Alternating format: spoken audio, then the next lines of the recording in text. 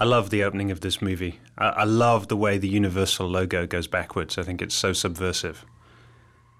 My name is Paul Anderson, and I wrote and directed Death Race, and I also produced it with Paula Wagner and Mr. Jeremy Bolt, who's sitting beside me. Hello, my name is Jeremy Bolt. We actually have messed around with the studio logo once before when we did Event Horizon, and something we really enjoy, messing with the corporate logo. Yeah, not messing with the corporation, but messing with their logo. We first became involved in Death Race 14 years ago. Roger Corman had seen our very first movie called Shopping, which was Jude Law's first film. It was the first time he was in front of a camera, which I'd written and directed and Jeremy had produced. And Roger saw it at the Tokyo Film Festival, where he was one of the judges. He very much liked it, and he bought it for release in America. By which point I'd actually made another movie, which was my first American movie, Mortal Kombat. And that came out, was a big hit, was number one. And on Monday, after our number one opening, I went to go have lunch with Roger to talk about his plans for the release of Shopping. And he said to me, "It's great, kid, you've got a number one movie. What do you want to do next?" And I said, "Well, Roger, I really want to kind of remake or reimagine one of your old movies, Death Race 2000. And he said, "That's great, kid, we'll make it your next movie." And in typical Hollywood development fashion, it then took us 14 years to get the film made. We went through several different iterations of Death Race. The first, and this was about probably a decade ago, was a much more futuristic version of the movie. It was called Death Race 3000. So it was set in the far future, and the cars obviously were much more futuristic. We had hovering cars, we had invisible cars, we had transformer cars. It was all very much like the pod race from Star Wars Episode 1, but a whole movie of it. It was also a race around the world rather than a track on an island in a prison in America. And I think, that movie, as well as everyone reading the script and thinking it was probably going to be the most expensive movie ever made, which was one reason why it didn't get made, it also seemed to lack a certain intensity. And that's when we started thinking about having a more contained race. Finished! Give me the napalm! Nothing works!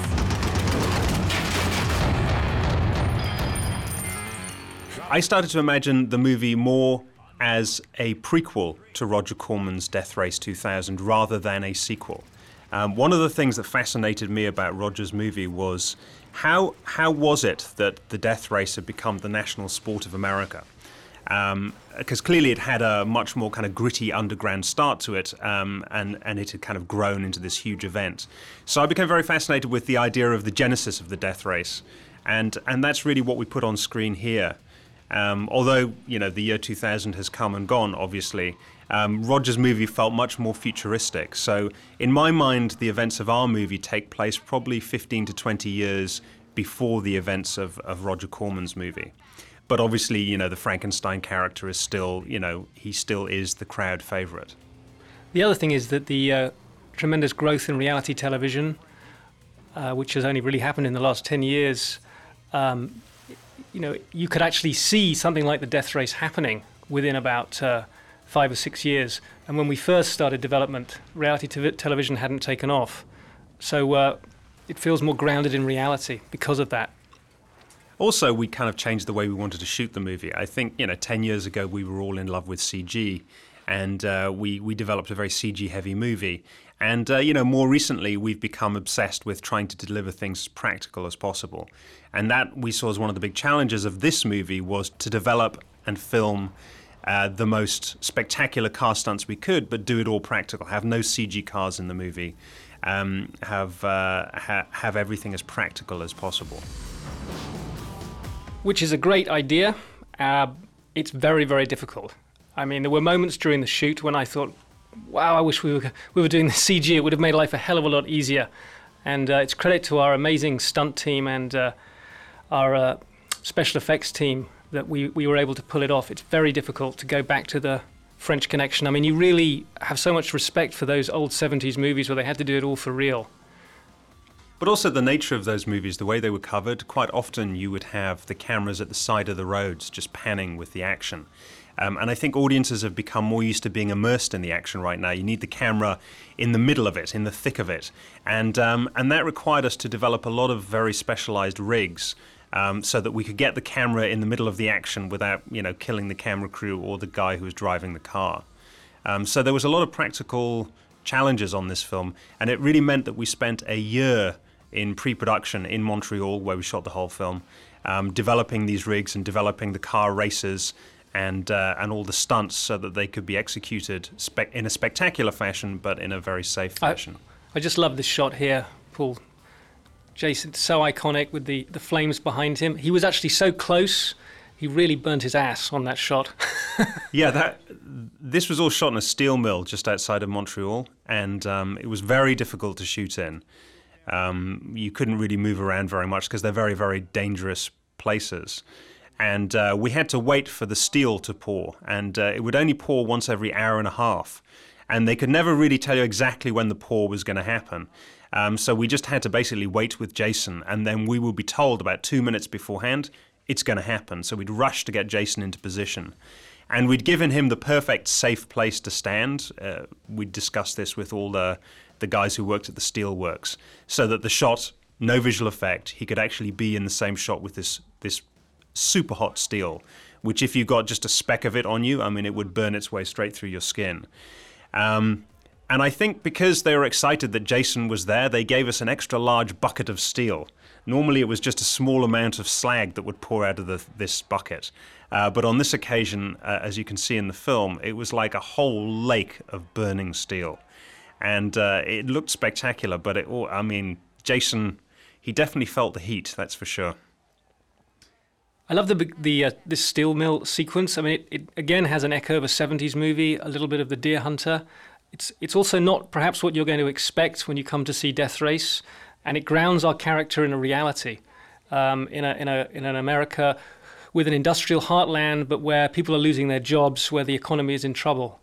Yeah, the movie's set in a kind of mythic city. It's somewhere in the American Rust Belt, but we never specify where exactly it is. Although we shot the movie in Montreal, the inspiration visually was very much cities like Detroit and Pittsburgh.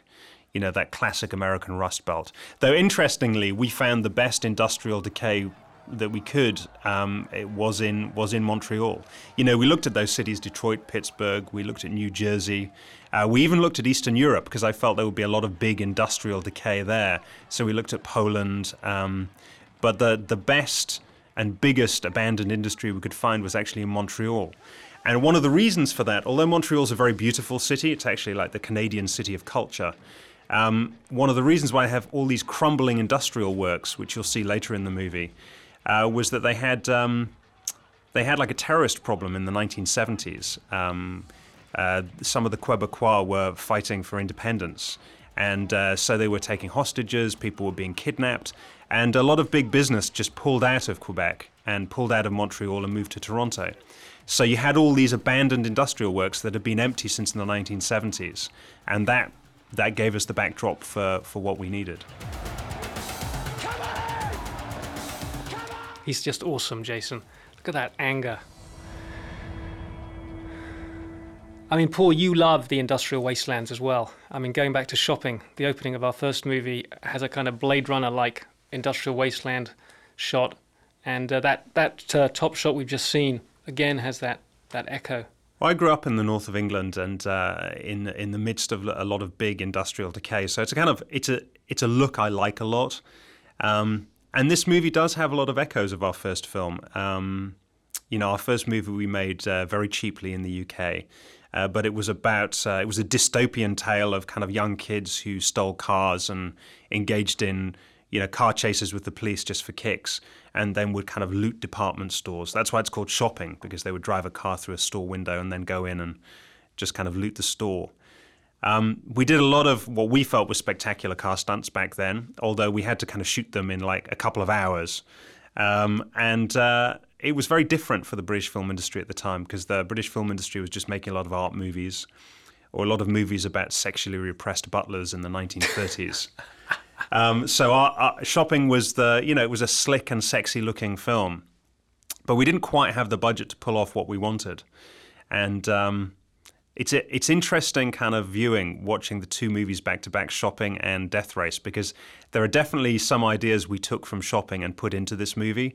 Only this time, instead of having to shoot the stunt scenes in 2 hours, we would take an entire week to shoot some of them. But certainly the backgrounds, the abandoned industrial works, the flame, the smoke, the steam, it's very influenced by our earlier work.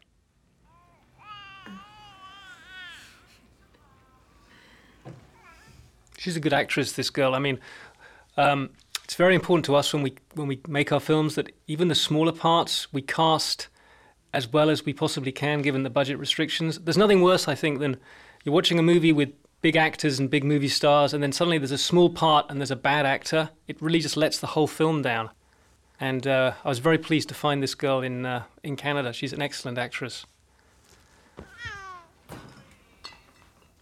That baby was a good actor too. Let's go crazy.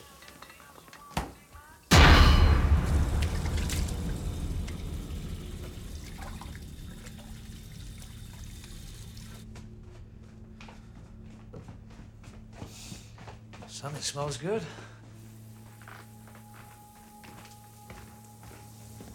Honey? Susie.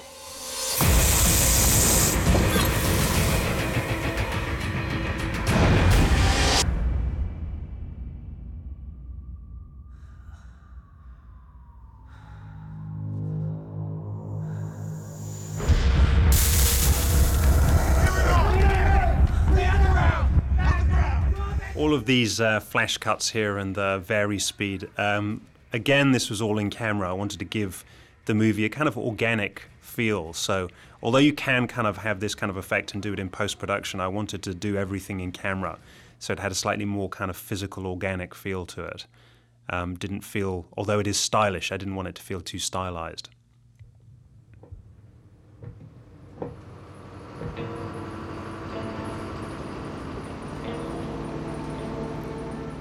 And 6 months later, and Jace is off to prison. And it's Christmas, just to add to the poignancy of his situation. I love Christmas movies. Originally, we had a Christmas Carol playing here. So that's why the radio was in the front of the bus. So this bridge, it's the ice bridge. It's a fantastic narrow bridge that actually exists in Montreal. It's one of the reasons we wanted to go there. Yeah, it's 2 kilometers long. It's just over a mile and a third. And it's across the St. Lawrence. And the idea was it was built to block ice from coming down into the harbour in Montreal. But by the time the construction was finished, global warming had meant that they didn't have an ice problem anymore. It never iced over. So it had become a bit of a white elephant. And they were just using it basically as a bicycle path to cross the waterway. So we closed it down for several nights, and we did a whole series of kind of stunts, quite spectacular stunts there. So it was a great location. And in the distance, you can see the island. And that's one of the few visual effects shots, big visual effects shots in the movie, is the creation of this island. Because obviously the island doesn't exist, although the bridge exists and the locations on the island itself is completely CG. Yeah, where the bus arrived, that's actually a real prison, decommissioned now, but it's a real prison.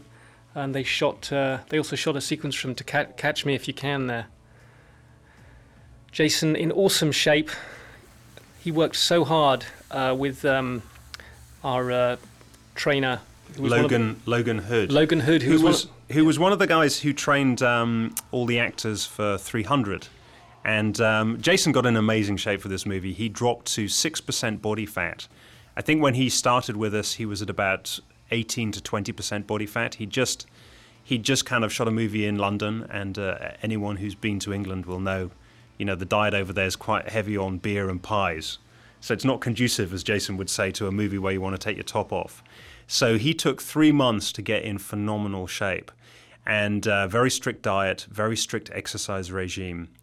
And what Logan said, who's the 300 trainer, he said basically the way the guys in 300 looked after they'd worked out, then had all their abs painted on, and they'd still done a bunch of visual effects on top of that, that's the way Jason looked for real. Yeah, his body is totally for real. No steroids, no visual effects. The inspiration for this... And no special lighting even, you know. No. We just very kind of flat lighting on him. We weren't trying to kind of light his body in any special way. We wanted a kind of lean Robert De Niro in Cape Fear look, so you'd believe this is a guy who's been in and out of prisons all his life. The body and the tattoos. Yeah, I mean, there was a line in the script that described Jason's character as McQueen cool and Bronson hard. And I think Jason is one of the very few actors who are working in Hollywood right now that really has that 70s tough guy anti-hero vibe.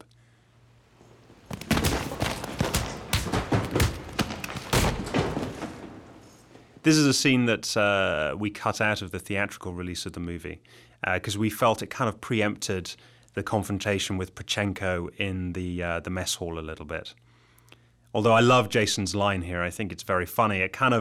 I also felt it was undermining the Aryan Brotherhood because, you know, he beats three of them up here, then he beats them up in the mess hall, and I think that was all working against Pachenko being a really credible adversary. Because I think in movies like this, you know, your heroes can only be as good as the villains and the adversaries they have to fight. Talking of which, here's Joan Allen. Inspired by a real prison warden. Yeah, well, when we were developing the movie, I mean, I was aware that, you know, we were making kind of three movies in one. We were making a car race movie, we were also making a prison movie, and we're kind of making a war movie because of all the machine guns. And the prison movie aspect of it, you know, there have been so many great prison movies, and they always have great warders in movies like Escape from Alcatraz, Shawshank Redemption, Cool Hand Luke. And I was wondering, you know, how can we get away from that? How can we avoid the comparisons to those characters? Because they were so well done. And I thought one of the ways to do it, which would be fresh and original, is to have the warden as a woman. Because there are plenty of female wardens in reality. It's never been put on film before. And also I thought how original to make the villain of the movie a woman, because that rarely happens as well. Driver? Never heard of him. Oh, yeah. Yeah, I saw him race years ago. He was good. Did some time upstate. Killed his career. Jason and I, when we were in pre-production, we went to Corcoran Prison to do a little bit of research. Corcoran is the toughest prison in California. It's where they send the worst of the worst. So in a way, you know, this prison is styled upon Corcoran. And that's where we came up with the idea for the warning, no warning shot sign, which I like very much. That was just taken straight from Corcoran Prison. And they said there, you know, if a fight breaks out, they tell everyone to get down, and then they just start shooting. Because if you're still standing up at that point, you're up to no good. It's a tough prison. Tough people in it, and they have tough measures to keep them in line. It's a big gang prison as well. I mean, we really tried to respect the separation of people by gang in prison as well. Yeah, I mean, prison life is all about gangs. It's which gang you belong to, and even if you don't want to, you're forced to join a gang.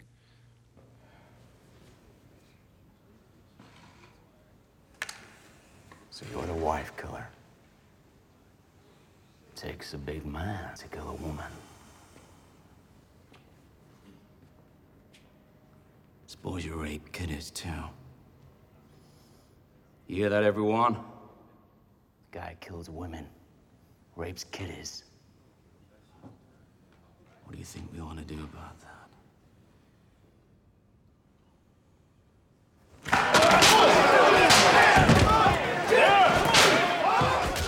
We wanted to keep the fighting in the movie very fast, very realistic, very brutal. So the fight scenes are relatively short, and you know, we staged them in a very realistic manner. You know, I was very aware that Jason was coming off a franchise like The Transporter, where he'd done a lot of martial arts. And the first time I sat down with Jace, you know, I was very clear about the fact that we're not making a martial arts movie here. I didn't want any of that kind of stuff in the movie. The idea is that Jensen Ames is a tough guy, and he has some street skills, but it's very much a street fighting movie. But right now, that's the least of your problems. See, the warden does bad things to people that mix it up with the drivers.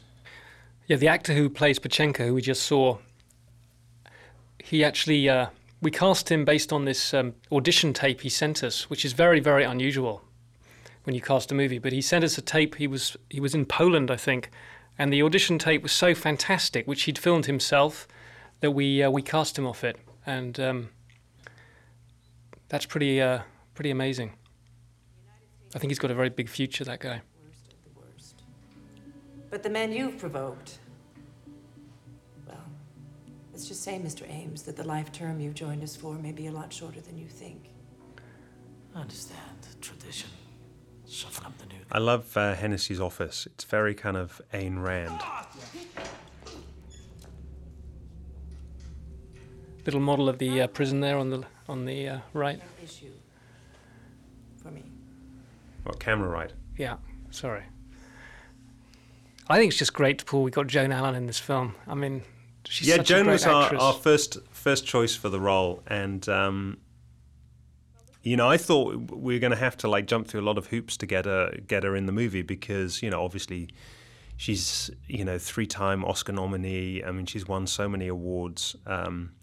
And she just really, really responded to the script and really responded to the character, because she felt it was a very grounded character. And also, I think, she wanted to play something completely different. She'd never played a villain like this. Because I said before, how many times is the villain in a big movie like this actually a woman? So she was very excited about it. So I flew to New York, and I thought I was going to have to kind of persuade her to be in the film. All we did was sit down, have a cup of tea. And by the time we'd finished a cup of tea, she was in. His return to the track is highly anticipated. And therein lies my problem. No one knows yet, but poor Frank died on an operating table. I mean, having an actress on her level in your film, it makes everything that much more believable. She grounds it. She has such gravitas. Yeah, the idea behind Terminal Island, although it's not completely explained at the start of the film, it was in earlier drafts of the script, and but we felt it was almost too much information to give away at the start of the film. It was too much text. But we felt the way the death race had come about was that there had been a riot at Terminal Island, like a prisoner revolt, and it had been broadcast live using not only helicopter press cameras and press cameras from outside the prison, but also using the closed-circuit camera system within the prison itself. And what people had seen was like several inmates and a couple of prison guards being killed live on national television. And this had led to massive, massive ratings, and also had made Terminal Island famous. So the following year, the same network that had broadcast the riot then instituted a series of cage fights within the prison. And then that pretty much leads into what was described at the start of the film. These animals. I might surprise you. Really nice cinematography here. Our director of photography, Scott Kevan, this was the first time I'd worked with him. We used him because we really liked a movie he'd shot called Stomp the Yard. And if you've seen that film, I mean, it's a dance film, but the dance scenes have such visceral impact. I mean, they feel so brutal that I thought, wow, if this guy can kind of make dancing feel this exciting and this potentially violent, imagine what he can start to do with fight scenes and with car scenes. So we really wanted to kind of let him loose on an action movie. But it's a magnificent achievement. This from a Stomp the Yard to this. I mean, this was a huge lighting challenge, and he pulled it off. Because he was lighting, some of the stretches of racetrack at night. I mean, there's over a mile that he was having to light, which is a big challenge having come from a movie. I mean, Stomp the Yard was probably the biggest movie he'd done at that point. Yeah, I think he also did Cabin Fever, but that was obviously a much lower budget. He's a very gifted DP. I mean, look at the lighting there; it's just fantastic. Now, we built this set in an abandoned railway factory in Montreal. And this was really our principal location for the film. This railway factory was huge. It was about a mile long. So we managed to find locations to build the auto shop, which is here. The interior cell block we built here as well. And a lot of the racetrack is here, either racing between the buildings or racing inside the buildings. We also had our production office here. And in fact, our production office is in a lot of the shots. You know, you can see where we kind of prepped and planned the whole movie from. A car, the Jensen Interceptor, 3 times. Fred Kohler channeling a bit of the Rain Man there. Know everything. Jensen Interceptor. Ian McShane, which, being British, it was fantastic to have Ian in our film because he's a huge actor in Britain, and recently, since really Sexy Beast, seems to have become a huge star in the States. Again, a brilliant actor. This is Frank. I'll show you around. We have a fully functioning auto shop, just like you'd find in the outside world. Each team has their own shop. We don't help them.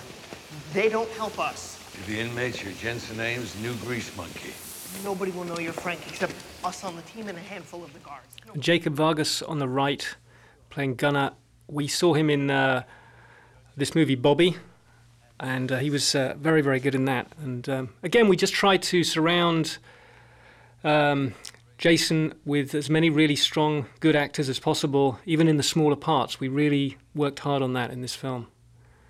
Casting took a long time. That's a good question. Hennessy's had a whole wing of the prison in isolation. Just in general, preparation for the film was very long and very elaborate, because once we'd found these locations, we then had to kind of tool all of the race scenes to the locations so that the cars could really interact with these fantastic big warehouses that we'd found with pillars and, with bridges and things like that. So, we changed a lot of the script to fit the location, which, put us back about 6 months. But I think we got a much better movie out of it because of that. There's a 250 HP nose unit, just in case. And we had some fun, customizing a personal... The Mustang, the Monster. We wanted cars that were people could relate to. Yeah, I mean, I wanted people to drive down a freeway and recognize all of the cars from the movie. So that you could really imagine, wow, I mean, you drive past a Mustang and you can really imagine how it could be fitted out with these machine guns and with the armor plating. It's certainly one of my fantasies whenever somebody cuts me up on the freeway. It's like, I always imagine, God, wouldn't it be great if I had a rocket launcher mounted to the front of my car? There was an earlier draft where we had cars, we had Ferraris and Lamborghinis, but not only would that have been extremely expensive, we just felt that it was just too exotic. Yeah, exactly. And we felt that people wouldn't be able to relate to them as much as, a Dodge Ram, a Chrysler 300, the Mustang. Cars are fortified and their guns are bigger than your guns. Even the slightly more exotic cars like the Porsche. I mean, it's an old Porsche. You can pick up one of those for just a few grand. And that was the thing is, we would buy some of these cars really for just a few $1,000s. But then each of the cars we'd spend probably $200,000 on doing the car up. Pretty much we had to take away the entire bodywork and replace it with real armor plating. It's obviously very thin in the movie, but it's all real metal. There's none of the original bodywork is left. The interior of the car you can see here has roll cages being put in for protection of the stunt drivers. The suspension had to be altered to make it a rally suspension because the road surfaces were very uneven.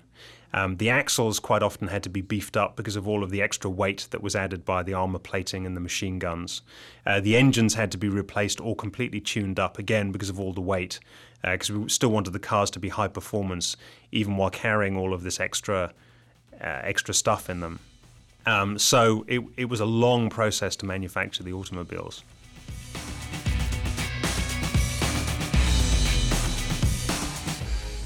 Race takes place in 3 stages. So again, as Jeremy said earlier, this is a real prison yard. All the exterior shots in the prison are in a real prison that was decommissioned about 10 years ago. All the interior shots we would do in different locations or we would have to build. That's because they had a big asbestos problem inside the prison, so we weren't actually allowed to go inside any of the buildings. Weapons and help with the running of the car. I'd like to talk to her ahead of time, before the race.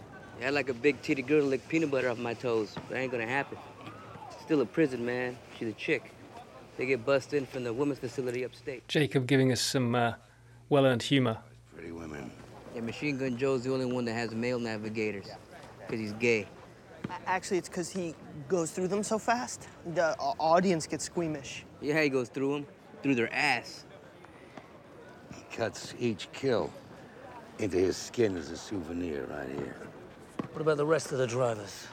I think the interior of the cars have quite a unique look to them. It was something we struggled with for ages. And in the end, what we did was we basically just took away a lot of the kind of dashboard. A lot of the kind of plastic that you see in a normal car, we just took it away. And what you're seeing inside the cars is a lot of the wiring and original kind of lights and everything. So that kind of, if you deconstruct a car, what you get is what you see inside these cars. The Hindu goddess of death, Kali, and that he is her messenger. Some of you might recognize Robin Shou, who plays 14K. He starred in my very first American movie, Mortal Kombat. And we worked with him. He had a small role, a cameo role in a movie we produced called DOA. And we love Robin and we always wanted to work with him again. And I pretty much wrote this role for him. You used to race for NASCAR. It was good, too. And also the thing about Robin is he just doesn't age. He looks exactly the same now as he did 15 years ago when I first worked with him. And he had pretty much the same hair for the last 15 years as well. He has this very long, luxuriant, kind of rather 1980s hair, I always think. So that's, although I wrote the role for him, I also wrote the role so that he had to shave his hair off, which he did willingly. Frank is still in the infirmary with 15 unhealed. But I think it gives him a, a pretty unique look. He's not going to make the race. You hear a lot. Who's the new fish? Tyrese is great. We really enjoyed working with Tyrese. He's got a great attitude. He's very funny. He's a very good person to have around on set. The ugliest motherfucker here on this prison yard. It's funny, huh?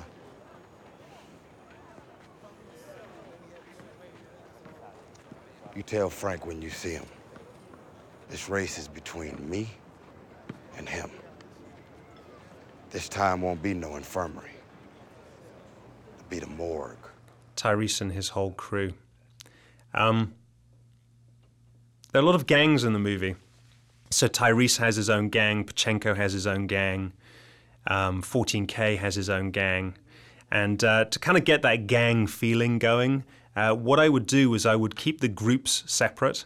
And rather than giving any of the actors who were with a particular gang boss direction, I would always allow the actors who are in charge of that gang to direct their own gang, so that they would appear much more like the leader. And I kind of encouraged that all the way through the shoot. So what you got was, you got Pachenko's gang, they all would just hang out with him. Even when we weren't shooting, they'd be hanging out with him during lunch, for example. They'd go out together at night. And I think it really helped enhance the kind of slightly... the edgy gang feel. So when some of these gangs kind of brush up against one another, they really don't get on because they kind of kept themselves to themselves. That was very smart of you, Paul, to do that. I didn't even know you were doing that. Yes, I did that. Remarkable method direction. Yeah. Another good CG. It saved me having to give them any direction as well. And of course, tricks of the what trade. you realise as well is most actors do want to direct anyway. So, Max Ryan, who played Pachenko, and Tyrese, I mean, they just rose to the occasion magnificently. Yeah. I think it ended up costing us quite a bit of money, though, because Tyrese never wanted to do anything without his gang. He so much liked having them around him, so we would end up having to have his gang in every single scene he was in. Now you tell me. Jason Clarke, excellent as Joan Allen's sidekick. Jason Clarke's in a TV show, Brotherhood, with a very good friend of ours, Jason Isaacs, so it was kind of fun to work with him on this. This is my favourite shot in the film, Paul. It's just so iconic. We worked very hard on that mask to make it something different. Different from the original movie, but also, once you start putting masks on people's faces, I mean, there's a danger it kind of becomes a bit too kind of comic booky superhero. So we didn't want him to look like Daredevil or Batman. But then equally, he's got a tough look, but you don't want him to look like Jason Voorhees either. So that kind of organic look to the mask is something that resulted from, I think we probably developed 20 or 30 different looks for the mask and then eventually ended up on this one. And the idea is that it's a rusted, beaten piece of metal that's been actually beaten out in one of the auto shops. So it has kind of a creepy feel to it, but also a very organic and real feel. These are yours. Don't talk to the other drivers. Frank never did. The racing stripe on the side of the costume was very much inspired by Steve McQueen in Le Mans. Yeah, and in Le Mans, McQueen wears a white outfit with the stripe. So we took the same design for the costume, but changed all the colors. You see at the end of the raceway there are lots of containers, shipping containers. They're hiding beautiful Montreal, and we found that a very cost-effective way to kind of create our racetrack. So we would just rent a lot of shipping containers, paint those chevrons on them, and they would block out bits of the city that we didn't want to see. I love that guy standing there with his tongue. Yeah. Just fantastic. Natalie Martinez.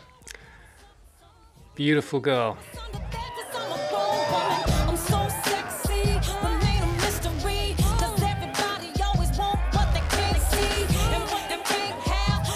I was a little worried we weren't going to get this shot of Natalie because... this shot? Yeah, because I kind of, when we were shooting it, I looked up and much to my horror, I discovered that the camera operator who was in the perfect position to get the shot of Natalie's bum was actually a woman.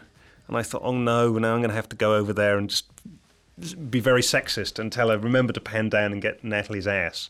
But fortunately, she did it magnificently. A good camera operator knows what to do. That's what I know. I drove with Frank. Watch your back. That scar on Natalie's face I love. We changed the lighting slightly to kind of bring it out. It's not really as prominent as it appears, but that's a real scar. And she got it when she was a little kid, and I think it was her uncle had all these cocks, and she went into the backyard, and one of them just came at her. And she was very lucky not to lose an eye. But she ended up with that very distinct scar on her face, which I think is fantastic. I think it gives her so much character. How the hell is he driving that thing?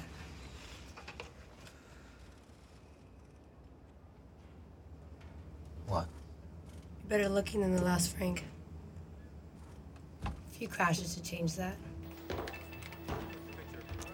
Joan Allen's high-tech control room. I wanted like a high-tech cocoon within all the crumbling industrial decay. One of the fun things about this location is that everything was really in place. You know, that control room we built, it really looks over the auto shop in the back, and through the windows at the front you really see the starting grid. So again, it kind of saved us. Traditionally you'd build that as a set and then you'd have to do visual effects for the shots through the window.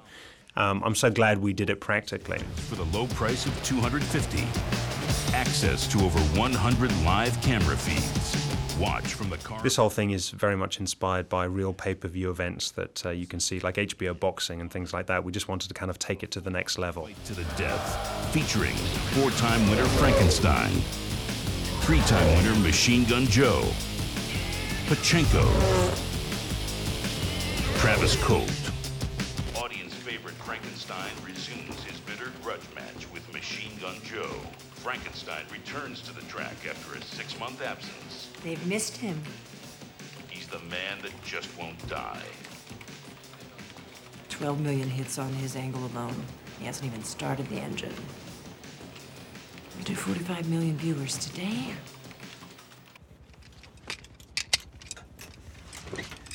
So what are you in for? They say I killed a cop. Did you do it? Yeah. I love the rec tech feel of the interior of these cars. You know, the seats they're sitting in are real ejector seats that we took from an old fighter jet. The triggers that are on the steering wheel for the guns are actually they're drills. So just triggers from electric drills. So it's got a real kind of rough and ready feel to it. This is it. I like the bundles of metal cords that. Well, we found those in scrap metal yards. Yeah. A lot of the movie, our production designer Paul Osterbury did a fantastic job of just basically combing scrap metal yards and finding interesting items that we could buy for next to nothing to kind of use. And those steel bundles were very important, obviously, to kind of protect the actors and also the stuntmen from one another. When those cars were driving by at high speed, they really did provide a fantastic crash barrier just in case one of the cars would spin out of control. So glad we had that piece of orange. We left the Chrysler with some orange on it. It really stands out. Yeah, I mean, I've always seen this movie as much a kind of war movie as a race movie, and I always knew that we would have some very frenetic action scenes and some very fast cutting, and I wanted the audience to be able to identify which car was which and who was in which car very, very quickly. So we had to make 9 cars, and each one had to have its own separate identity and its own separate profile. I think we pulled that off. It wasn't the easiest thing, though, and one of the things was, the Chrysler, for example, is one of the few cars that has a splash of color. That's right. There's the red on the front of the Monster, and then the orange on the Chrysler. And Pachenko's car has a light color to it.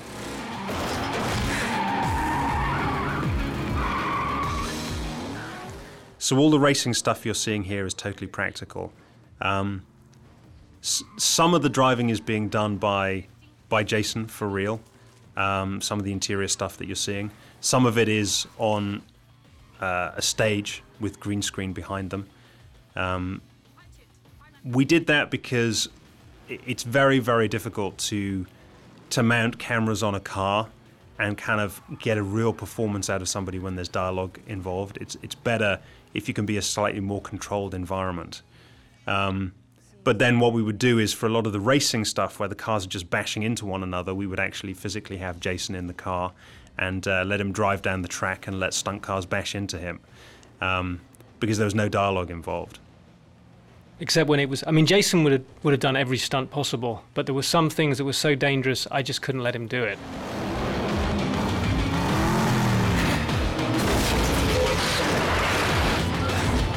Wakey! So everything up until this point in the race was in Alston, which was the train factory we found. At this point now, we transfer to our second major location, which was an abandoned silo in the harbour at Montreal.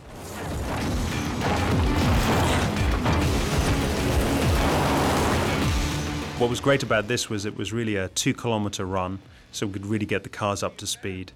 There was water on one side, which allowed me to get a helicopter down nice and low and track with the cars. Shut up, man.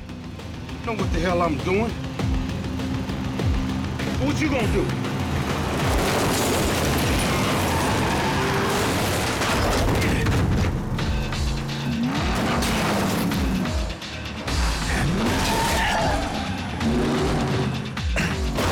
You can't go head-to-head with Joe like this. He'll tear you apart. You read me? Listen to him. Even when we were doing some of the green screen stuff inside the cars would all be mounted on hydraulic platforms, so that we'd really be shaking the cars around a lot. It was very, very violent in there. So, for example, where we had to have a scene where the monster gets rammed by Joe's car, we would really shake the car hugely. It was very uncomfortable for the actors and very uncomfortable for the camera crew, because they were strapped to the exterior of the car and they were being shaken around a lot. The camera crew would... I've never seen a camera crew wear so many hard hats and so much protective clothing as they did on this movie. It was a tough shoot. I've seen this race before. These cars are really travelling at speed as well.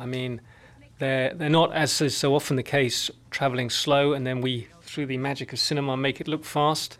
They were going at 50, 60, 70 miles an hour. Yeah, 60 is the kind of magic number that you try and hit, because 60 looks really fast. And interestingly, the difference between 60 miles an hour and 100 miles an hour when you film it, it's not much.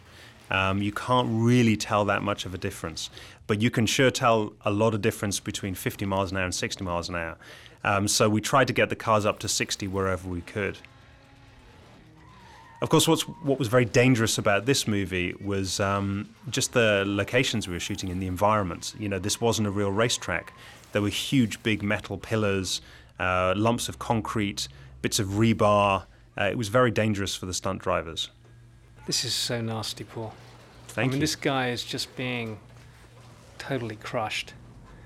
I mean, I do like constructing action scenes where it has several levels to it. You think something's really cool, and then something else happens, and then again something else happens.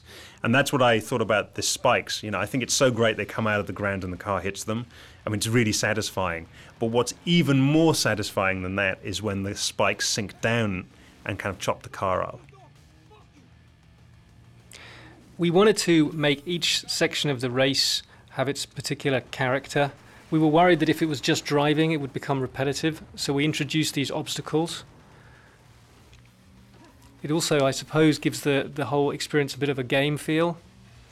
Yeah, the idea of the symbols on the ground were definitely to kind of make the race more interactive, so it wasn't just going around a track. There's strategy involved.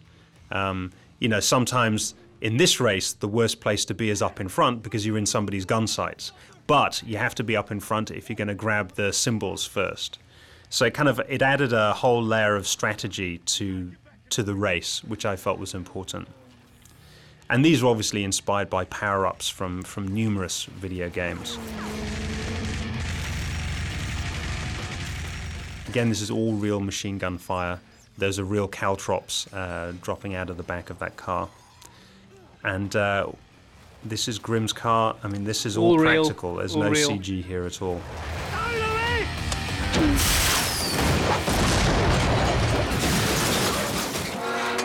That was actually a mistake. That car originally was supposed to spin about 5 feet into the air and hit the bottom of the sign. But when you do things practical, unexpected things happen. And the car ended up going about 30 feet in the air and hitting the top of the sign. It made no sense whatsoever because the car originally was supposed to just spin out of control and crash. But we ended up with all this fantastic footage of it being 30 or 40 feet in the air. And then we backtracked, and I came up with the idea that it should be hit by a missile to motivate it flying up in the air like that. So that was kind of a happy accident, a bit of film that kind of went wrong, and then we ended up with something much more spectacular because of that. We're streaming to 46 million viewers, man. Grimm getting splattered there, of course, is a visual effect. Life is not so cheap in Canada that we could do that for real. Offensive weapons are up. It's on. Now, this is a scene that, again, was cut out of the theatrical version. It's a scene I like very much. We spent a lot of time shooting it. Natalie was a real sport. I mean, she would really lean out of the car, as you can see. There's no green screen here. I mean, she's really leaning out of that car, smashing away, trying to kind of free up the jammed shell in the machine guns. But when we cut the whole movie together, we felt a couple of things. One, the race was very long. This first race was about 12 minutes long in the movie. With this scene in it was about 15 minutes, and it just seemed to go on a little too long. Too much good stuff. Which can be self-defeating after a while. And also there was an element to it which I just didn't really believe. I just felt there's no way she could have been hanging out of that car for so long without getting the head blown off. So painful though it was, we took it out of the movie. And I don't think you miss it in the finished film, but I'm very glad to see it back here.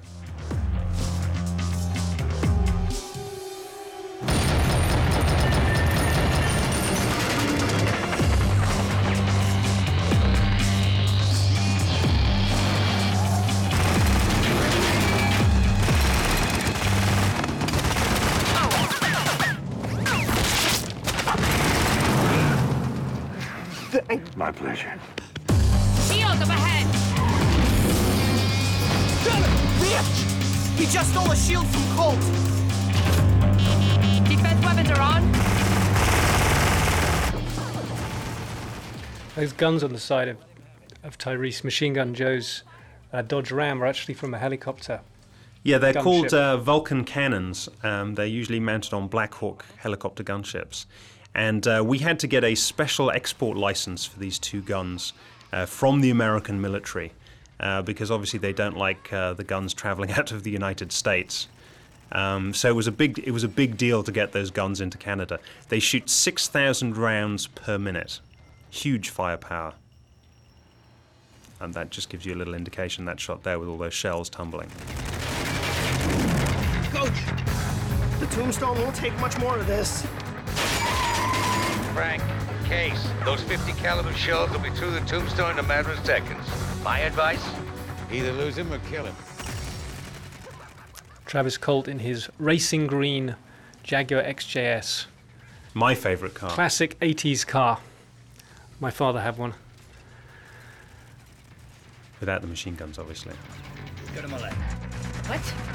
Get on my lap. One of the fun things about this sequence is originally it was conceived to be done outside because it was, a car on fire, being T-boned, spinning 30 feet into the air. There was no way that we could conceive that this could be done as an interior. And then when we found this location, this train factory in Montreal, I reconceived the race sequence to be inside because I thought, again, these are some spectacular stunts that have never really been attempted in an interior space. And I think they become even more spectacular when you see them inside. Well, it's more dangerous. I mean, you're closer to walls and girders and roofs. Yeah, I mean, that was all done for real. Real. Yeah, that was all real. If that was outside, you lose control of one of the cars, it's fine, you just kind of spin out. You lose control of one of the cars in this kind of environment, you can hit one of those metal posts at 60 miles an hour, and that is not a happy result. And again, just those cars coming through those doorways, they're traveling at speed, so again, that really fantastic work from the stunt drivers here. Where's he going? Shortcut. Punch it, we can beat him.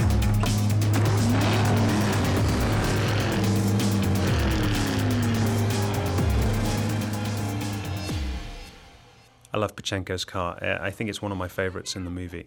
It's a 1966 Riviera, and I had the idea to give it a chop roof, to lower the roof, which completely alters the lines of the car and gives it that very kind of menacing, almost tank-like feel. Grim, Colt, and Syed are gone. 6 remaining drivers alive. Subscribe to Stage 2 now.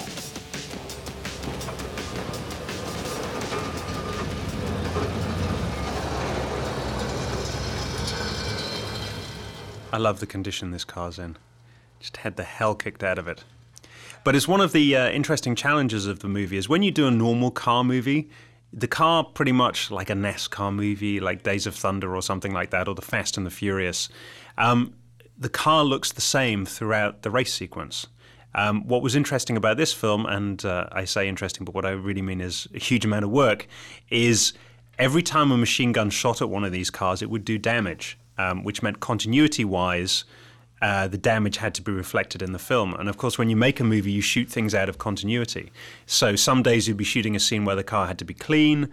Then in the next shot, because that was from a different scene, the car had to have so many bullet holes in the back, some in the front, some in the side.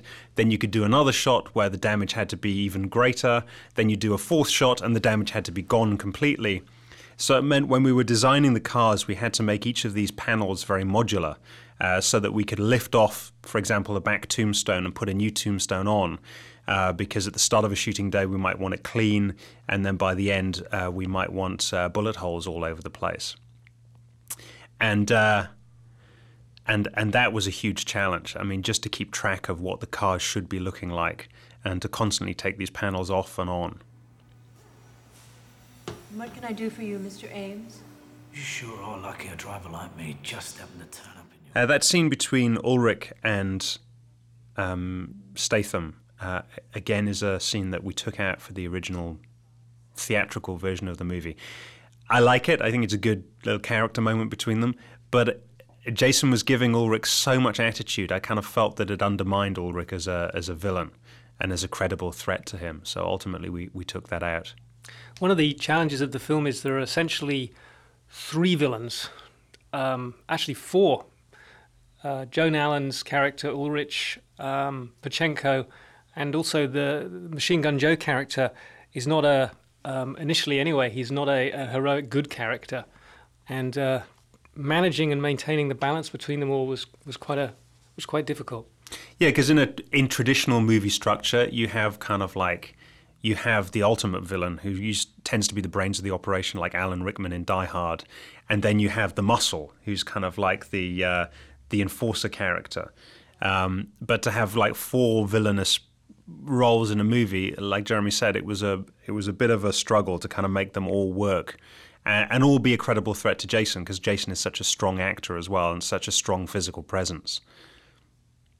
And we found with Ulrich in particular, the head guard, sometimes less was more. You know, he looked very cool. I really liked his look a lot. And sometimes if he said too much, it kind of undermined his threat. So he ended up, I think he's a very good force in the movie, but he's a little more silent in the movie than was originally intended. I wonder what he'll say when I ask him why he did it. Why don't you look in a mirror? Ask him. Poor Piper. It must be hard growing up with that knowledge. That your father killed your mother.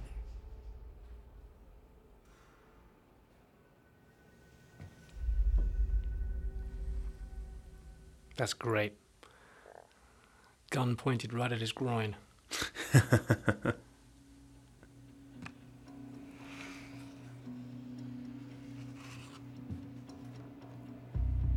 wanted a monster.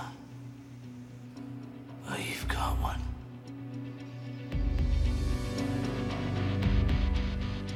The American flag again.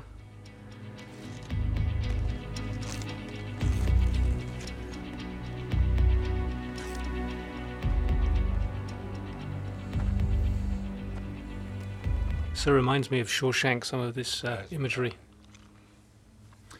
Well, the prison probably dates from roughly the same period as that prison. Although that was a red brick prison, I think they were constructed at roughly the same time. Yeah. It's the interesting thing about prisons is really, they perfected locking men away about 200 years ago, and the technology really hasn't changed at all. And there are plenty of old prisons like this that are still in use. Simple fact is, world's changed since I've been in here. Don't know it, don't much want to. But this I know. Yeah, the movie has a very desaturated feel to it, and that's partly in the digital grade that we did in post-production. But mainly it's something that was kind of suggested to me just by the locations. We were shooting in a lot of locations that had been kind of abandoned and the paintwork had been fading for a long time. So it was a very kind of muted color palette that we were working with in the principal photography. And then I just took that a little bit further in post-production. So really the only colorful things in the movie are, the end of the movie, obviously, in Mexico, which is a completely different feel. But also in the body of the movie, it tends to just be like the red splash of the blood, the red stripe on the monster, on Jason's outfit. And that was a very deliberate choice, was to kind of keep those primary colors to a minimum and really only have punchy color every so often.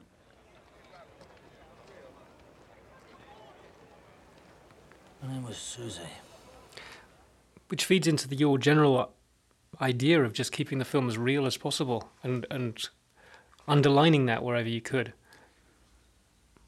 Yeah, I didn't want to impose a kind of a stylized look on the film. That's what I said to all the heads of department is I want the movie to look stylish, but I don't want it to look stylized. I don't want it to look like we're trying too hard. And I don't want the kind of filmmaking to get in the way of the audience experience. Sometimes you watch a movie and it's like the filmmaker's being right in your face. It's like, look at me, I'm clever. Look at this clever camera move. Look at how stylish this is. And, I obviously like stylish looking movies, but I wanted it to be stylish without being stylized, without the filmmaking being too obvious.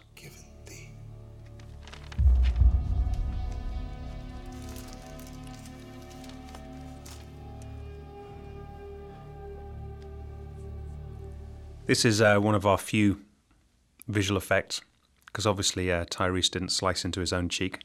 Much though he is a committed actor. There is a limit. Yes, exactly. Understandably so.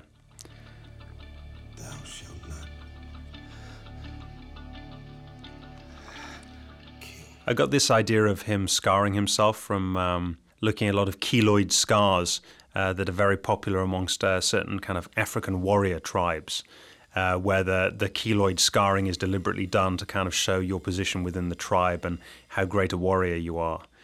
And, I felt that was kind of a good look for Tyrese. Originally, he marked the kills on the side of his car, kind of like a First World War fighter pilot or a Second World War fighter pilot.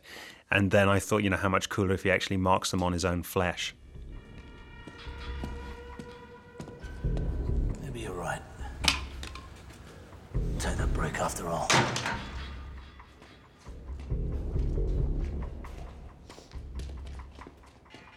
Good call. Guy can't grind. It was freezing cold this night, as you can probably tell from the breath coming out of everyone's mouths. And this was a fantastic location, the auto shop, but because of all the glass, we really had to, normally a scene like this, which is all set at night, you'd shoot in the middle of the day and you'd just kind of black out the windows. There were so many windows here that wasn't possible.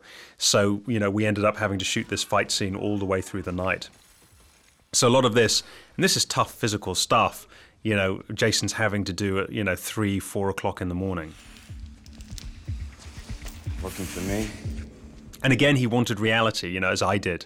So that's a real chain wrapped around his neck. His neck, by the end of this scene, it took us 2 nights to film this fight. Jason's neck just looked like hamburger. It was really red raw because that chain had been dragged around his neck so much. We really wanted to make the fight as real as possible, particularly as Jason has done the more martial arts-based fights in Transporter. And for me, this actually, more than any other scene, has that Charles Bronson feel or Street Fighter absolutely sense to it. Well, I mean, he's Jason's perfect for a remake of Hard Times.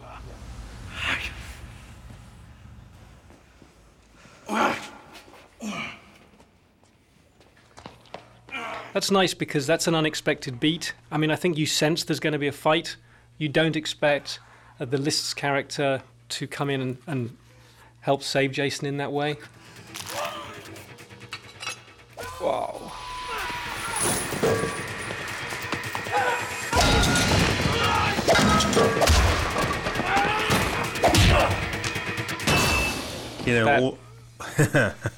The head in the vice, I love that.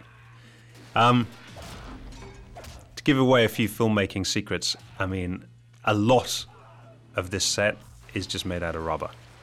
Those shelves that just went down is very, very thin metal. The vice was rubber. That metal box is rubber, as are all the metal pipes inside of it. Again, very kind of thin metallic shelves that he smashed into here. The giant spanner that Pachinko holds. The big wrench. And that's not to say, I mean, if someone swings at you with a rubber wrench and hits you in the head, it's going to hurt, but it's not going to send you to hospital. You made me do it. No, it. Or two.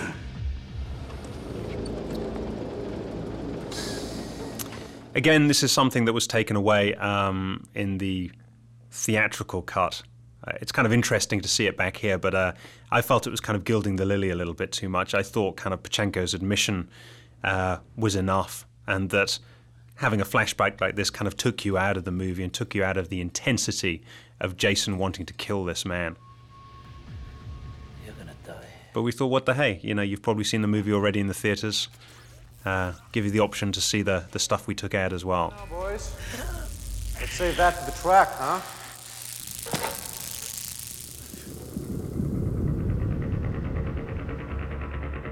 Again, one of the few visual effects shots in the movie. The island didn't exist. The prison section, though, this is all real. So what we did was we did a helicopter shot over the prison. So you can see the prison courtyard, the star shape of the prison buildings. But in the original photography, all you see are green fields around and some cows grazing. And then as the visual effect, what we did was took away all the green fields, replaced it with digital water, and then the rest of the island as well is digital.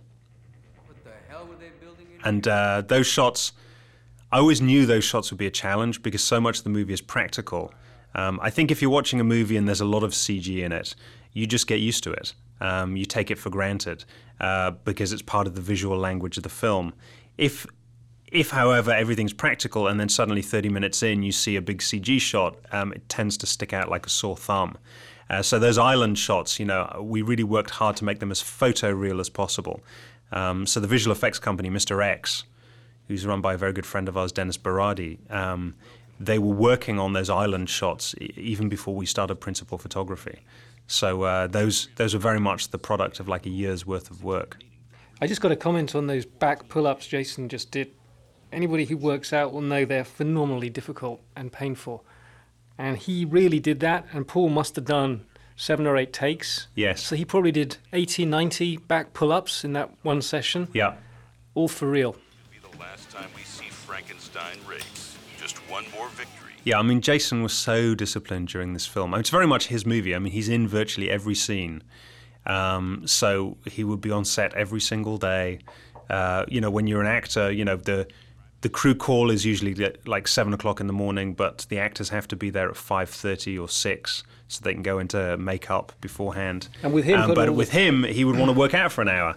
So he wasn't turning up at the set at 5:30. He was turning up at the gym at 4:30 or even 4 o'clock. So the guy worked phenomenally hard. Very disciplined in what he ate as well, so he could stay in shape.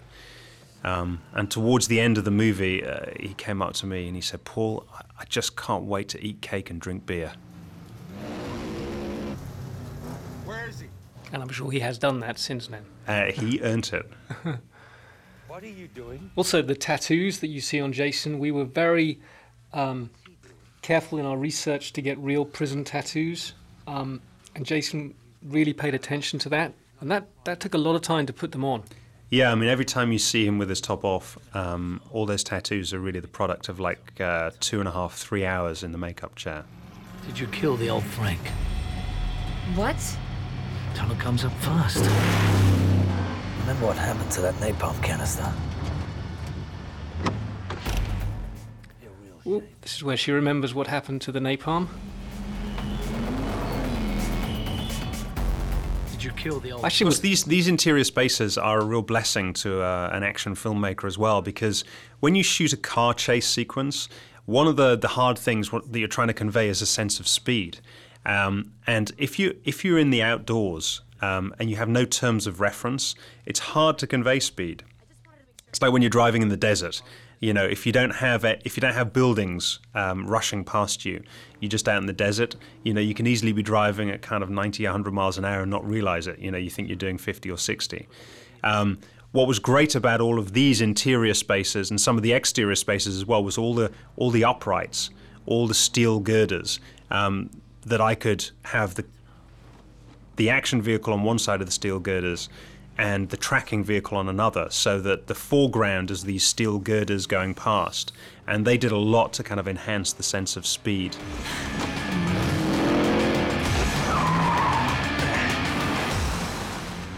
Yeah, I mean, but I can't praise our stunt team enough. Jack Gill, Andy Gill, who was the stunt coordinator, very brave guys.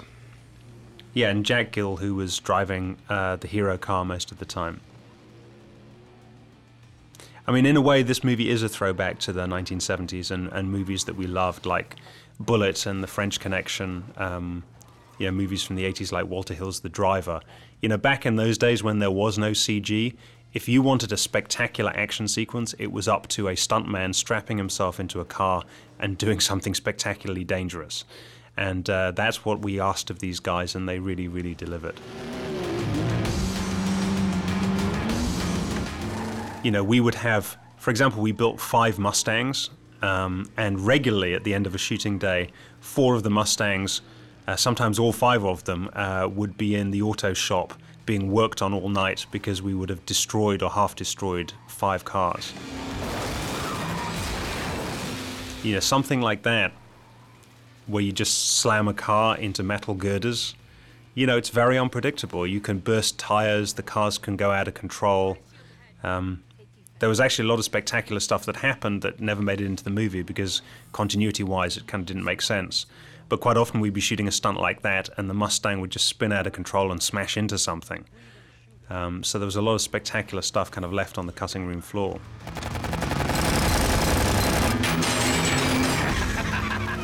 Again, this is all real machine gun fire. We went through a phenomenal amount of ammunition.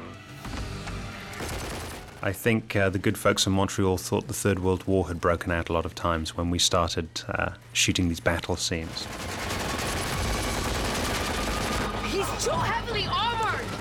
If anyone's interested to go back and look at our first movie, distributed by Roger Corman, it's called Shopping, available on DVD. You'll see this same action sequence, but done very, very cheaply. We did it with a van full of policemen and an old BMW, and we shot it in about 3 hours.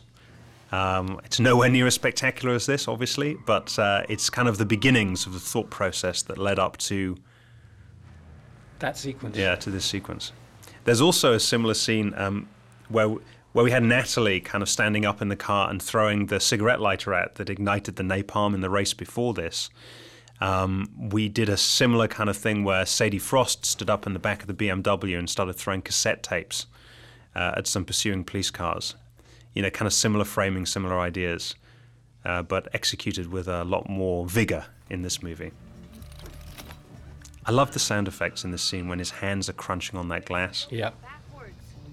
If you look closely there, you can see it's all plastic and rubber. Very tough Montreal stunt guy there. I was in discussion with our stunt coordinator, Andy Gill, about how to achieve that. You know, to be able to kind of like hit a man with a car door, with a speeding car door. And, you know, because I was imagining we'd have to like have some rigs, maybe we'd have to do some kind of visual effect. And he said, no, Paul, it's quite simple. We'll just hit someone with a car door. And that's what he did. We did pad the car door with rubber just to make it a little less impactful. But basically that's just a man getting slammed by a car door and spinning through the air as a result. He had to do it about 5 or 6 times. He stepped out of his car. Okay, I see him. I need guns. Yeah, sword coming up in 50 yards. What happened? I don't know. Somebody must have grabbed it. What you mean? Roger Corman's movie was a very funny movie. I mean, it was a very overt satire, which we're not, obviously, but, you know, we wanted to maintain as much humor as possible. Because although this can be quite a brutal film, it's also a fun film. And that was particularly fun. Yes.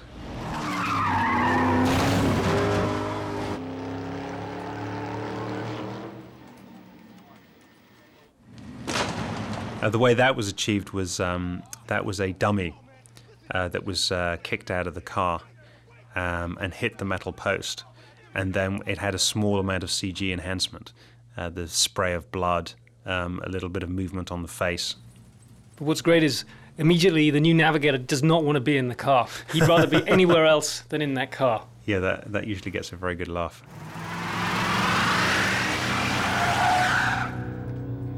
Release the dreadnought.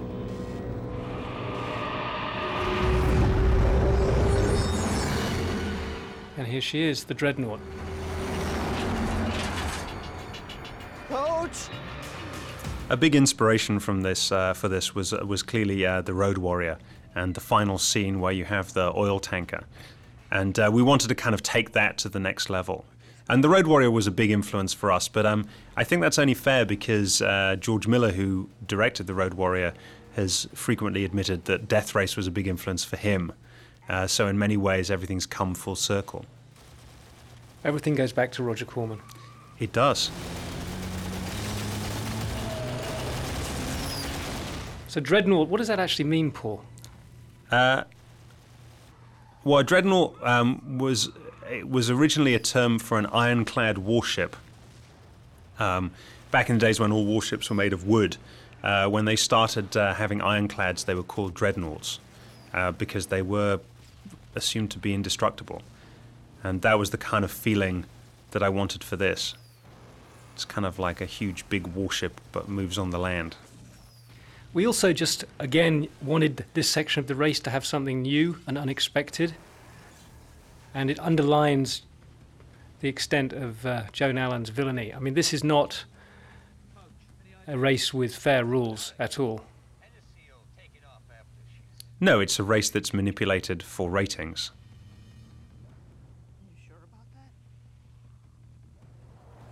Which is why seeing Machine Gun Joe and Jensen outsmart her is fantastic.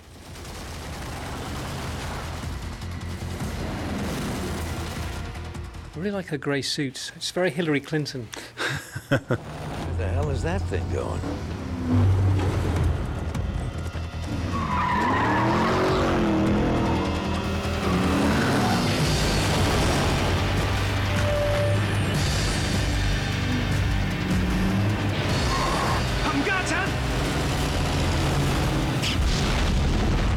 This is so bad, what we were about to do, Paul.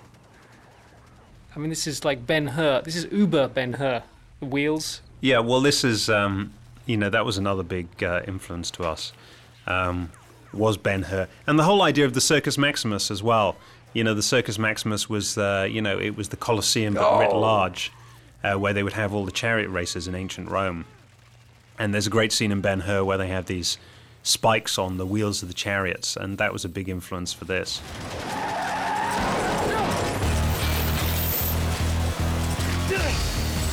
Again, there's no model work there. That shot you saw of the Porsche being dragged behind the dreadnought, that's all done full scale for real. Fuck me. It always reminds me of what we did to Colin Salmon in the glass corridor in Resident Evil 1, that moment. Yes. When he goes shit just before he gets diced.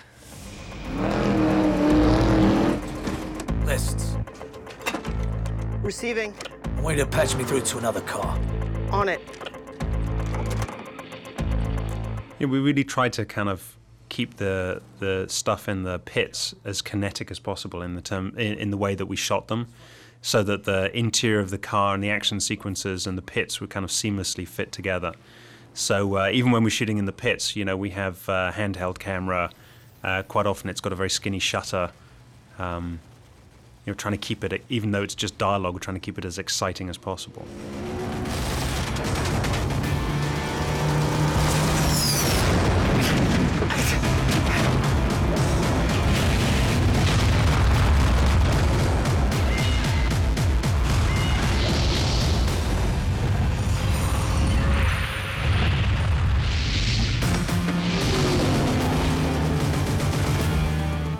This stunt coming up is truly spectacular. We only built one dreadnought, so this was very much a one-shot deal. We could only shoot it the once, and thank goodness it turned out to be as spectacular as it was. Now this whole thing is for real? Well, it's all for real apart from the little men flying off the top. They're a digital effect for obvious reasons. Now that you can see this on DVD, I recommend going back and pausing on that shot where the dreadnought hits the ground and that guy in the tank turret gets squished, because you can see a big spray of blood going straight up from the underside of the turret. We had lots of discussions about that stunt, whether we should build a miniature. We actually thought of doing it fully CG, but I'm so glad we did it for real. Because there's so much detail in that shot that it would have been very hard to create that as a visual effect. Especially in daylight. In broad daylight where, the CG tends not to hold up so well.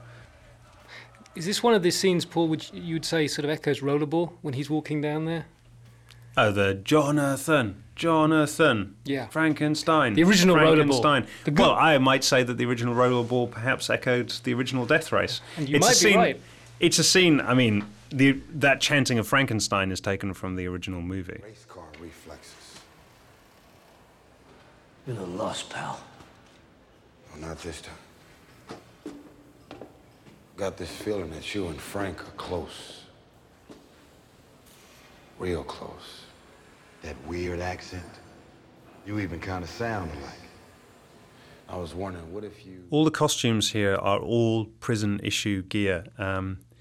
In terms of the money we spent on the costumes for this movie, it's probably the cheapest aspect of the film, on the cheapest costume budget of any movie we've made, because we just ordered it all from from a prison supplier. And of course, as you can imagine, prison wear is not that expensive.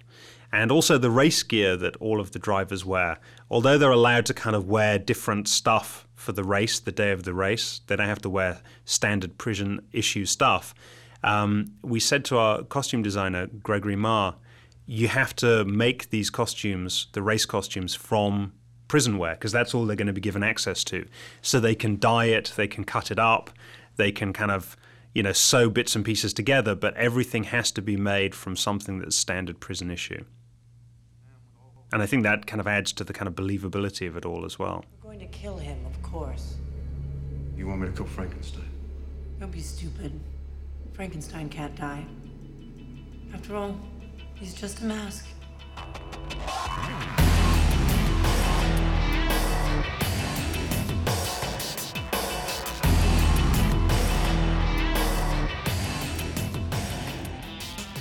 This is a sequence that I call Paul's commercial for building a bomb.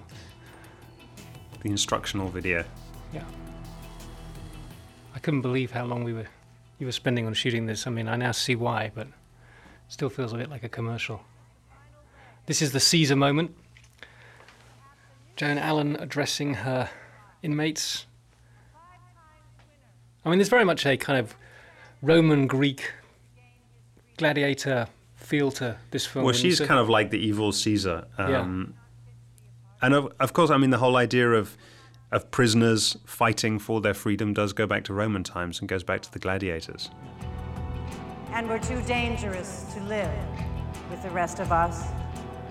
What is this shit? And the idea also of a society that's in collapse, focusing upon these kind of bloody confrontations. I mean, in our version, everyone's watching it on the internet while the American economy collapses. In Rome, everyone was going to the Circus Maximus, which would hold a third of the population of Rome at any one time.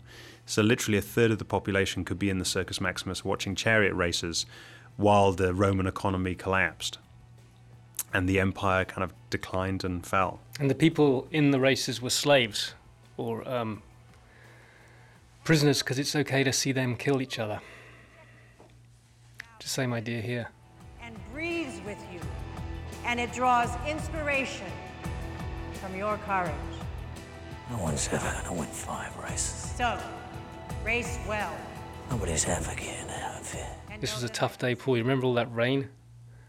Yeah, well, all these close-ups on Statham and McShane, they're very intense, but also they were very necessary because it was raining so hard. We had to erect like a big tent over the top of them.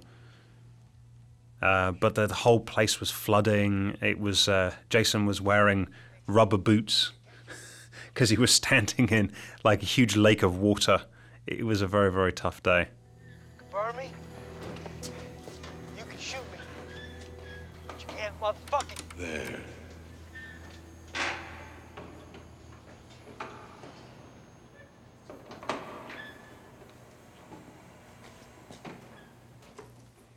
Nice bit of set dressing, Paul, the little dancing girl on the top of the monitor. Well, I put that there because I felt it was important when you come back and you see the frozen screen a little later, so you see what they were looking at, so you understand where the idea of escaping through that billboard came from, that you kind of recognize, you immediately kind of recall this moment. So I thought the more distinct I can make that video recorder and television, the better. So that's where all those things, that was right before we shot it. I just grabbed a bunch of stuff from the prop department and stuck them on there. Oh, this is not good. As much as possible, all of these prison guards that you see standing around were actual real prison guards.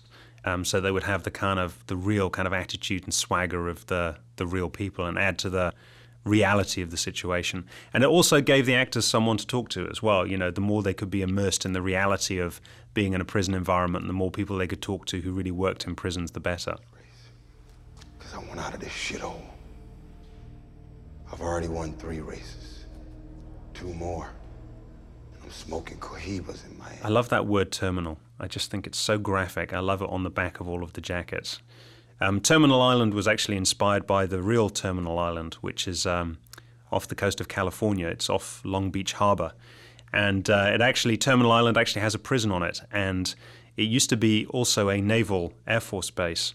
And when that was decommissioned, they used to do drag races on the abandoned runway. And that was where I really got the idea of a prison and a racetrack on an island from.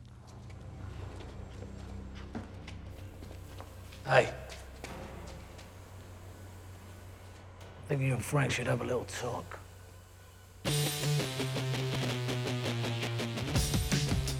Welcome. That's very almost like Turner, that shot. Like an oil painting. 7 men dead. Cyan. Well, I think, what I like about kind of big industrial decay like this is it does have a beauty to it. At least I think so. But then you did grow up in the northeast of England. Yeah. If you didn't find beauty in industrial decay, there would be no beauty. Good point. Anything to stop him. It's mano-a-mano, and there will be no mercy. Tonight, only one man will... I love these roadways because, again, there's no CG set extensions. It's all just, we found a big location and we shot it for real. This long roadway was really something we created. When Jeremy and I scouted this location to start with, this was just a gap between two of the big train buildings. And there was a little bit of a roadway, but then there were also a lot of small metal huts. There was a lot of grass. There were some big heaps of kind of earth and everything. So we kind of had it all flattened. We had all the huts knocked down. We had the earth flattened out. We put a lot of gravel and a lot of blacktop down to create our roadway.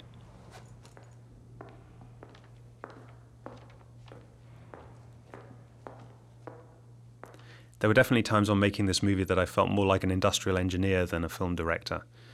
Because in between having to create all the roadways and create all the cars and everything be for real, we also had to build a lot of the rigs that would kind of spin and twist the cars in the way we wanted them to make sure they would spin through the air in the right way. So I spent a lot of time talking about weight ratios and load-bearing structures. But if you do win, I want you to think about staying here as Frankenstein. With me. It's a great scene, this. I mean, she actually believes that he might consider what she's proposing, to stay with him, to stay with her. It's pretty evil. Yeah. With your freedom. Go back to your daughter. She's kind of like Lady Macbeth, almost. Thing is, are you really the best future she could possibly have? Are you really daddy material? Or deep down, are you something else?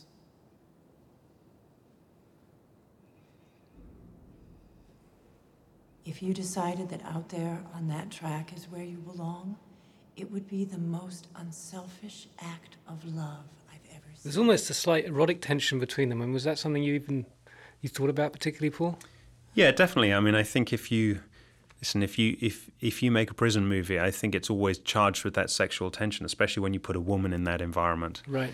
And then also, there's the whole undercurrent of kind of homoeroticism as well that kind of comes with prison movies. Yeah. Well, there's definitely eroticism around Natalie. Well, that's not typical of prison films, I guess. Unless it's Caged Heat, another Roger Corman classic. Perhaps we should consider remaking that.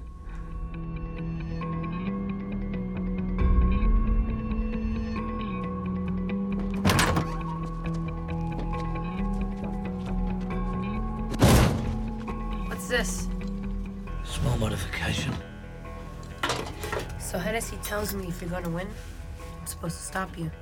Oh, yeah? Yeah. Sounds like the odds are stacked against us. Then do what you do best. Drive.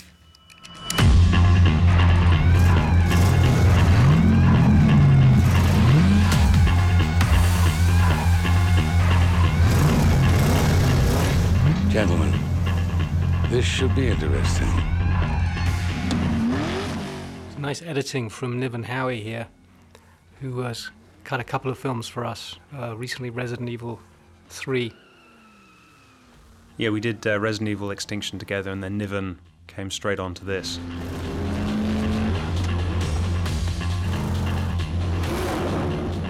I think on average, and this is not to boast, but just on average, I think there's an edit every second in this film. That does sound quite boastful, though. It's not, well, listen, I didn't cut it, Niven. It's all down to him. Damn it!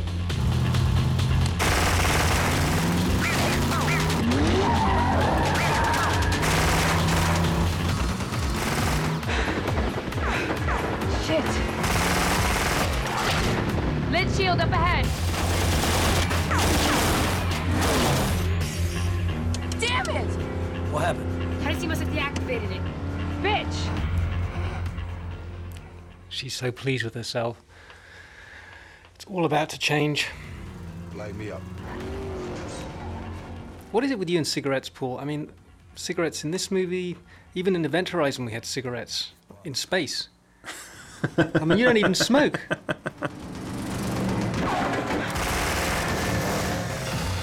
Well, you can't make a prison movie and not have cigarettes. I mean, they're such a part of the fabric of kind of prison life. That's the currency, I guess.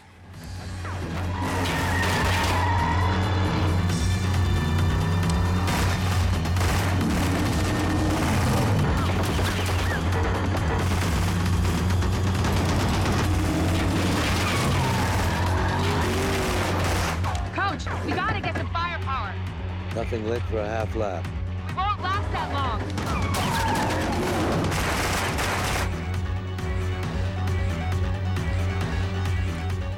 So pleased with himself.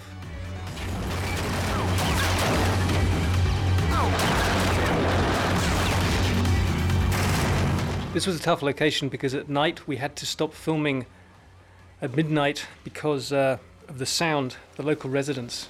Although it was a rundown industrial silo, there were actually very expensive condos around. Well, also, you're right by the water, and sound travels across the water. I mean, you would be able to hear these gun battles from like 10 miles away in Montreal. The other side of Montreal could hear when we started shooting these machine guns. And also, these machine guns, they're very loud. You know, the concussive force of these things are phenomenal when you stand very close to them. Yeah, Charlie Taylor, our armourer, who again we've used on a number of films, brilliant gun guy from Toronto, just did an awesome job getting this hardware together. He did Resident Evil 2 and 3 for us. Shit! Lit shield in the quarter lap. You hear that? Lit shield in the quarter lap.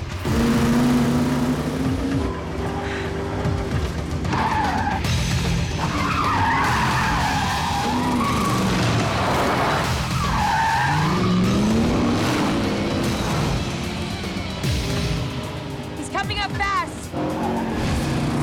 Let them get the shield. Keep the viewers interested.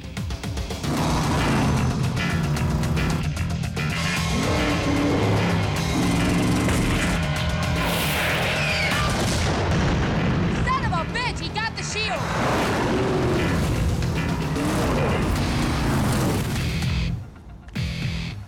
Arm the explosive.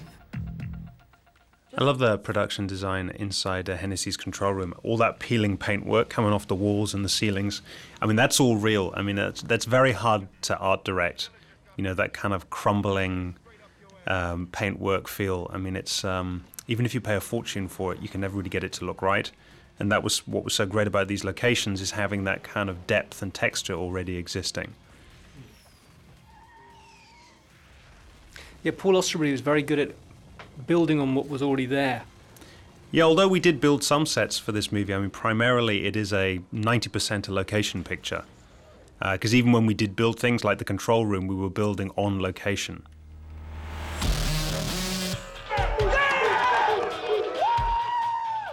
And that was kind of refreshing for us, because a lot of our movies tend to be very set heavy, you know, like the Resident Evil films or Event Horizon, which was all shot on set. They're headed for the bridge. Their weapons, hit the kill switches. This has to be one of my favorite filming moments ever, was hearing Joan Allen swear like this. And then especially in the scene coming up, the "okay cocksucker, fuck with me and we'll see who shits on the sidewalk." The very first take of that was completely unusable. Not anything to do with Joan Allen, because her performance, as always, is fantastic from take one onwards. But the camera crew was so shocked to hear her swear, because she's a very well-spoken woman in real life, that you could see the shots all going out of focus because the focus puller stopped paying attention. They were just so stunned that these words were coming out of her mouth with such conviction. And we'll see who shits on the sidewalk. Somebody's mad right now. Nobody fucks with my car. When Joan started working with us, her agent sent her a large basket of flowers, which agents normally do when actors start working on a movie. And normally they send a little card that says, "Good luck with the film, Joan. You know, love, your agents." She got the usual basket of flowers, but when she opened the card, it said, "Okay, cocksucker, fuck with me and we'll see who shits on the sidewalk." Yeah, her agent really, I think that was the main reason he wanted her to do the film, was to hear her say that. Just want to know who I'm riding with. Jensen. Ames. Like the car. the car. Well, Jensen Ames, I hope you got a plan. It's not like we're gonna get very far. You're right. We won't. That was a lot of dialogue there that was deleted from the theatrical version of the movie. You know, we thought it was a nice moment, but ultimately, you know, when you're building towards the climax of a film, it felt like that extra 20, 25 seconds of dialogue was a little redundant and kind of took away from the dramatic build that the movie and the head of steam that the movie was establishing. So for the theatrical version, we took that out.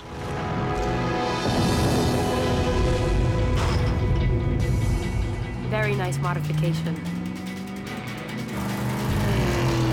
Extra half-gallon. All that car crashing on the bridge for real. In fact, that shot where the gas tank tumbles towards the police cars, again, that was a real gas tank, and that, I think, was the last shot I shot on the movie. And you can kind of see the sky was starting to get quite blue in the background. Dawn was coming up, and we were racing against the sun.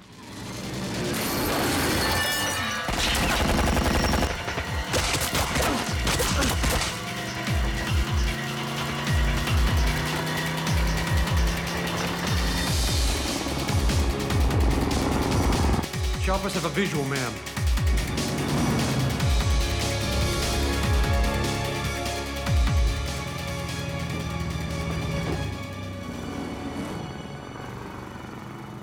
Great helicopter pilot, Fred North, going closer than he probably should, which we really appreciate.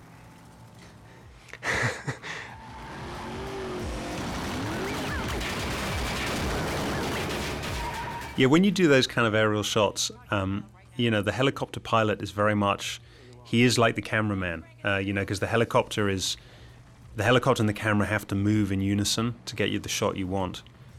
So Fred, that's why we're so insistent on getting him, because I think he's probably the best guy working in the industry right now. And he would get the helicopter real low to the ground. I mean, it was phenomenal. You know, he would literally be skimming the ground very low. You know, he was originally from Montreal, Fred, although he lives in LA. And his wife would run the situation on the ground. Very strong team. Very expensive as well.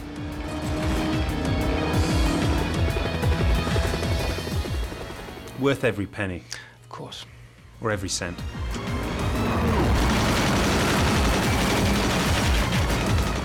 So now they've escaped back to the mainland, and they're in kind of an industrial area, which you probably, I mean, hopefully you can't see it, but this is actually exactly the same place where we started the movie.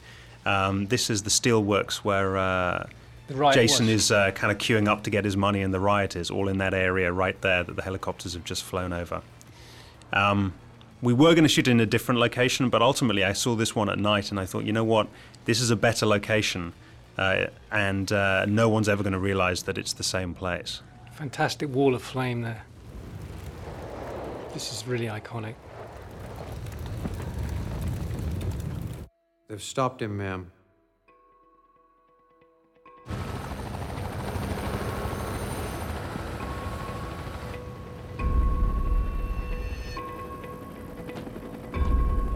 This was so difficult, this poor stunt woman. When I was shooting this, the downdraft from the helicopters was so great She was in constant danger of being blown off the top of that car.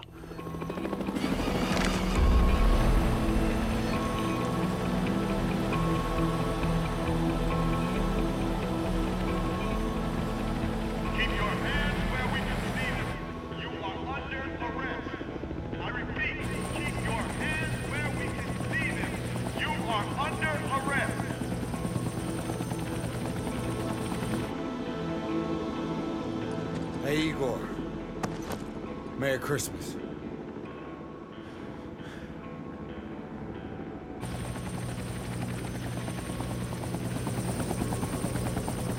Come on. You can see in that shot she's struggling to kind of stay on the top of the car there.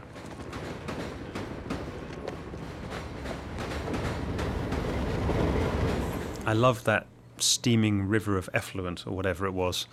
It was really unpleasant looking. I was very happy to see it when I turned up on location that night. Because during the day that steaming didn't occur. It was only kind of in the middle of the night when the temperature dropped that you saw all that steam. Nice. Well, the fact you have dots like these might make someone question your... My taste. Yeah, so to speak. I don't know about you, but I'm headed to Miami. This interior was shot on a back at Alston where we shot everything else. Just in a little set there. Train interior. It's a shame I didn't get to take care of that bitch Hennessy.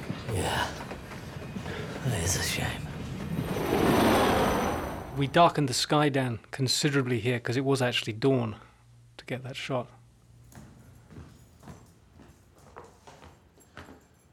Frankenstein has been retrieved, and man, ratings are off the charts. Gifts and congratulations are already coming in. You win again. Mr. Ulrich, I always win. Damn.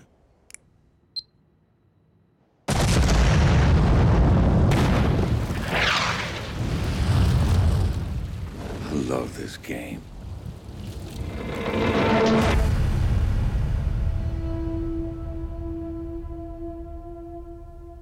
And that's originally where the movie ended, with that satellite dish tumbling towards the camera. And, there was, in an earlier version of the script, there was another ending where you'd show kind of Jason reunited with his child.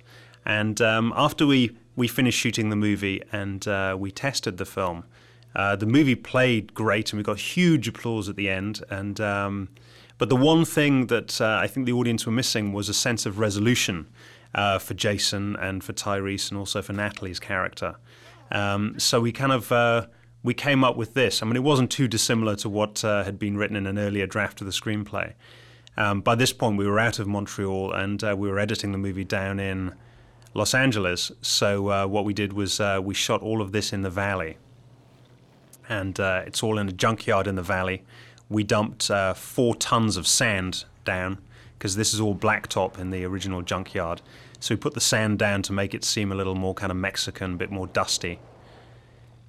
And then small factoid, that car that Natalie just drove up in is actually Vin Diesel's car from Fast and Furious, which will be out this coming summer, I believe. I'm not sure that Vin knows that, actually, Paul. Well, he does now. Yeah, we gave it a different paint job, though, so it doesn't look quite the same. We had the same picture car coordinator that does the Fast and the Furious films, Dennis McCarthy, who is a brilliant car guy.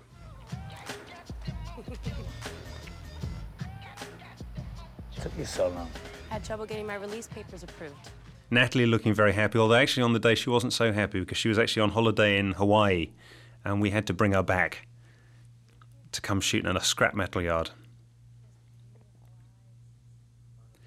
Jason's little baby. As always, when you shoot these kind of scenes, that little girl is actually an identical twin, because you can only really have like a child. You can only work a child for an hour. So to kind of double the time you have identical twins. So you get 2 hours worth of work out of the 2 kids, and you tend to just put whichever one in front of the camera is kind of behaving the most. This world is perfect. Heaven knows I'm not.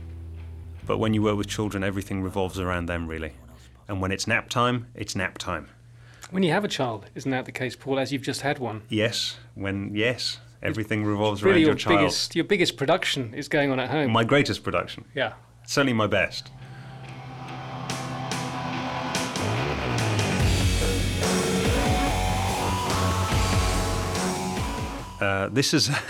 This disclaimer is something we legally had to put at the end, but I love it. I think it's so funny. It makes me laugh every time. The thought that someone maybe will go and strap a heavy machine gun to the front of their car and start shooting away on the freeway.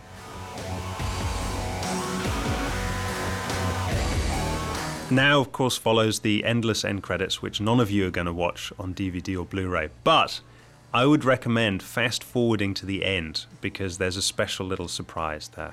My favourite line of dialogue from the movie repeated one last time.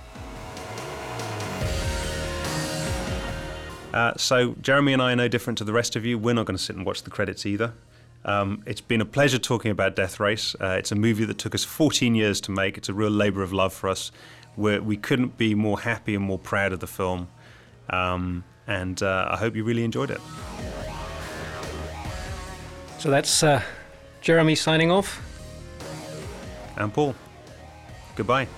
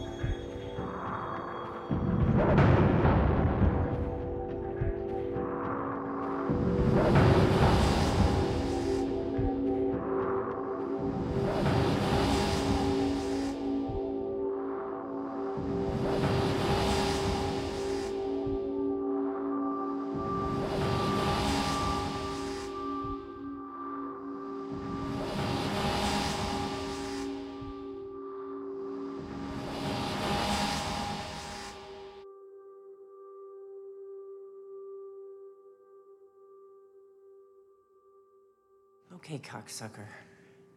Fuck with me, and we'll see who shits on the sidewalk.